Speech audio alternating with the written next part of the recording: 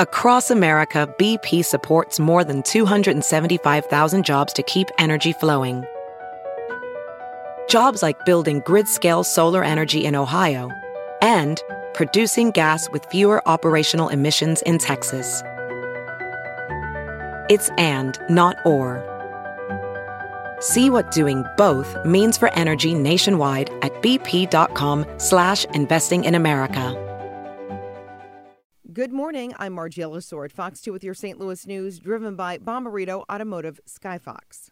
U.S. lawmakers are working with Illinois leaders on ways to reduce traffic deaths across the country. The Infrastructure Investment and Jobs Act will upgrade roads and bridges. It will also improve technology to detect drunk driving, update slow down and move over laws, and fund research for commercial vehicle safety.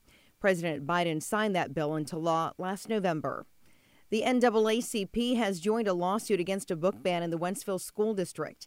It's a class action lawsuit filed by the ACLU of Missouri on behalf of students. They voted to put Toni Morrison's book, The Bluest Eye, back on the shelves, but also kept a couple books banned. The lawsuit claims the district is violating student civil rights. From the Fox 2 Weather Department, a weak weather system is passing to our south this morning. There are a few showers in our Illinois counties. The chance of those showers fades as the sun comes up. A bit colder on your Tuesday, highs in the 60s. Then tonight, mostly clear. Wake up with temps in the 40s. Wednesday looks sunny with highs in the low 70s.